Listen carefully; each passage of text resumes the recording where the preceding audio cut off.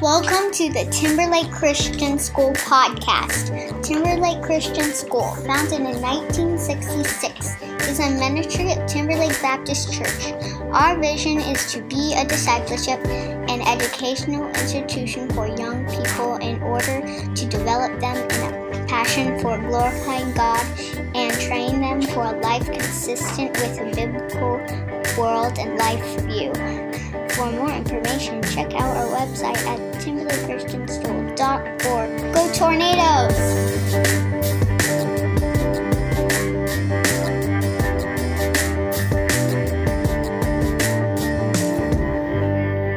So, laddie, you're saying that you can type our voices into that box and then listen to them again?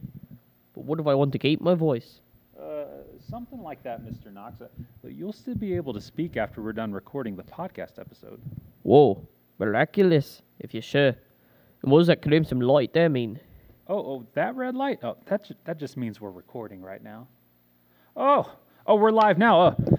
Hello, everyone. Welcome to the Timberlake Christian School podcast. This is Jacob Hunter, and you're listening to the 4th episode of our Summer Family Podcast series.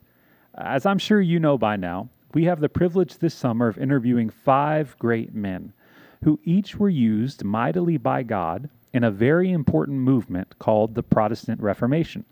So far, we've been honored to have William Tyndale, Martin Luther, and Thomas Cranmer on the show, and today we are incredibly blessed to be joined by the legendary Scottish reformer John Knox. Mr. Knox, welcome to the podcast. Well, thank you so much. Truly an honor to be here. Mr. Knox, over the course of this series, we've been walking through 5 life-changing truths that capture the heart of the Reformation, often called the 5 solas. We've discussed 3 of the solas thus far: sola scriptura, Scripture alone; sola fide, faith alone; and sola gratia, grace alone. And today, we're going to take a look at the 4th sola, solus Christus, or Christ alone. Before we discuss your life, I think it might be interesting to shake things up and first examine what we mean by this idea of Christ alone. Mr. Knox, who is this Christ? Why is he so important? What a great question to begin with. This Christ we refer to is the very Son of God, wholly divine and existing eternally, perfectly one with the Father and the Spirit. He is the radiance of the glory of God and the exact imprint of his nature, and he upholds the universe by the word of his power. This Christ is the promised Messiah of the Old Testament, who took on human flesh, lived the perfect life that you and I couldn't live, and died the death that you and I deserve on the cross, taking the full wrath of God for the sins of his people. And this Christ is the one who was physically resurrected from the grave, is currently seated at the right hand of the Majesty on high, and will one day come again. It is only through faith in this Christ that we can be saved. He himself said, "I am the way, and the truth, and the life. No one comes to the Father except through me." And furthermore, the whole of the Christian life is lived only by the power of this Christ. As the Apostle Paul said to the Galatian church, "I have been crucified with Christ. It is no longer I who live, but Christ who lives in me. In the life I live in the flesh, I live by faith in the Son of God, who loved me and gave himself for me." Jesus is the main point. As Paul says elsewhere, he must be in everything preeminent. And so in my humble life, I never sought preeminence, glory, or riches. My honor was that Christ Jesus should reign.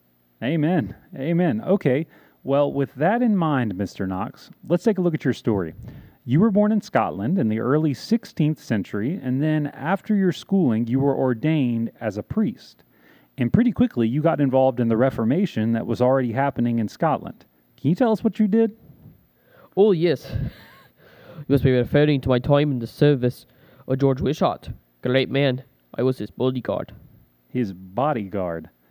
We don't usually think of reformers as bodyguards, but to move on, the Catholic authorities were cracking down on the Protestant movement in Scotland. What happened? Oh, yes. Poor Wishart. He was executed as a martyr for his faith.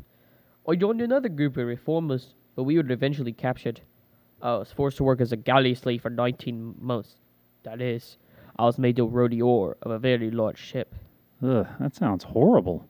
It must have been so dark and cold and wet for almost 2 years, and the work would have been exhausting.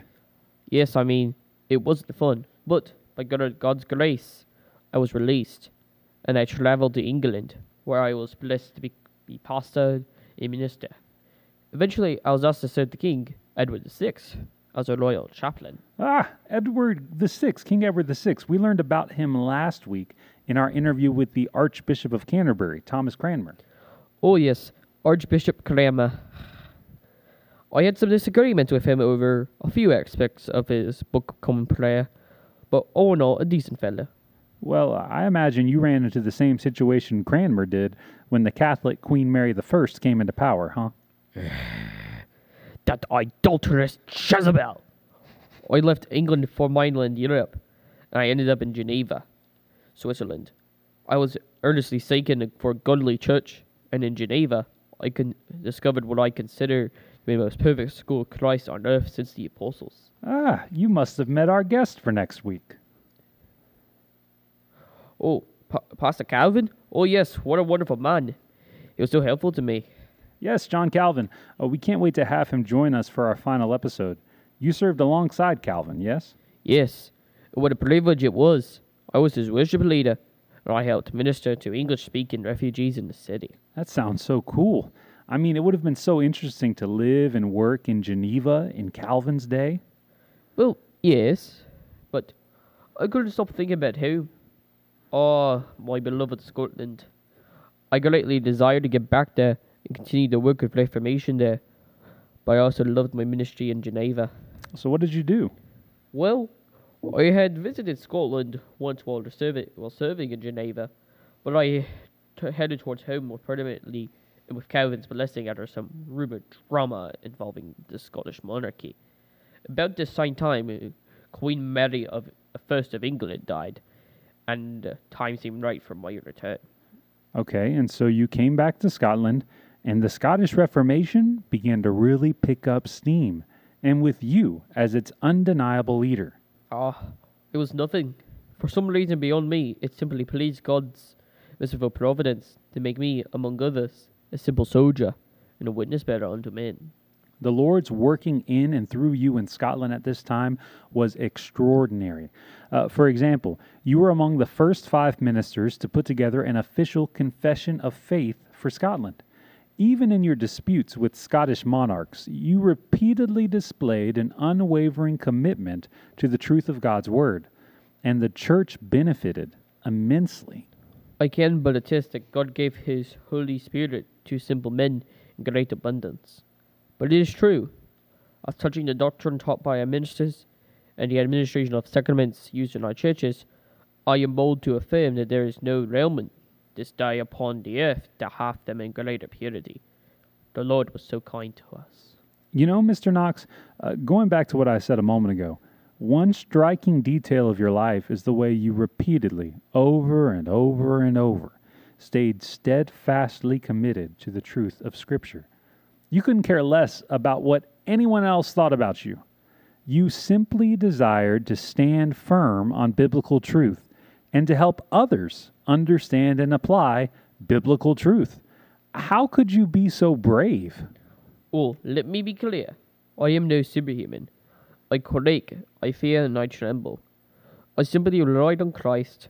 I held on to His word and to His promise in me in the gospel. Jesus said that He would be with me always, even to the end of the age. And so I simply took from what He said to be true. Even in the midst of the trials, losing my friends to martyrdom, becoming a slave, wandering in exile, I could find hope and peace in my Saviour. Not that I mean that the faithful have at all hours such a sense of life everlasting, that they fear nor death or the troubles of this life. No, not so. For the faith of God's Christian children is weak, yes, but in many things imperfect. But in Christ we can truly find life and joy everlasting. If I may, I would like to speak to those who might be listening to us. Yeah, go ahead. Friend, listen. Christ sustained me in my life through many difficulties in order to finally see the Reformation enacted in Scotland and he can most assuredly sustain you through your trials today. Cling to Christ, dear Christian. Cling to him and him alone. Amen. Thank you for that encouragement, sir. And your simple faith paid off. You were able to see the Reformation truly unfold in Scotland. Mr. Knox, your legacy lives on today in the Presbyterian Church, which you founded, and in your influence on other important movements after you, like the Puritans, and I might add, even in the American Revolution. Like the rest of us, you weren't perfect, but the Lord used you mightily for his name's sake in Scotland and throughout Europe. Jesus was simply building his church. I was humbled that he should use me in a way. Mr. Knox, as I was preparing for this podcast episode, I happened upon a rather interesting fact. Your grave is actually under a parking lot in Scotland today. There's one small marker to show where you were approximately buried, but people actually park their cars over your gravesite.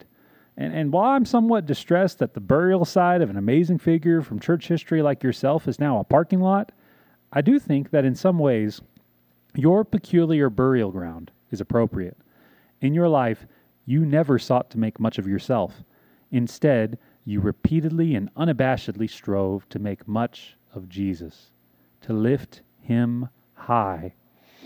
It seems somewhat appropriate that you have such a humble grave. I'm reminded of the words of John the Baptist in regard to Christ. He must increase, but I must decrease. Amen. Jesus is what matters most. He alone is worth it. Amen. And that takes us back to where we started with that third sola, solus Christus. All of the Christian life is lived in Christ alone. The only way that sinners like you or I can be saved from the wrath of God we justly deserve is through faith in Christ. And then all of our lives as followers of Jesus is now defined by the very Christ who saved us. So much so that the Apostle Paul could say in his letter to the Colossians that Jesus is our life. And Mr. Knox, your fearless dedication to the reign of Jesus Christ in your native Scotland is a wonderful example to us of this vital truth. All glory be to Christ.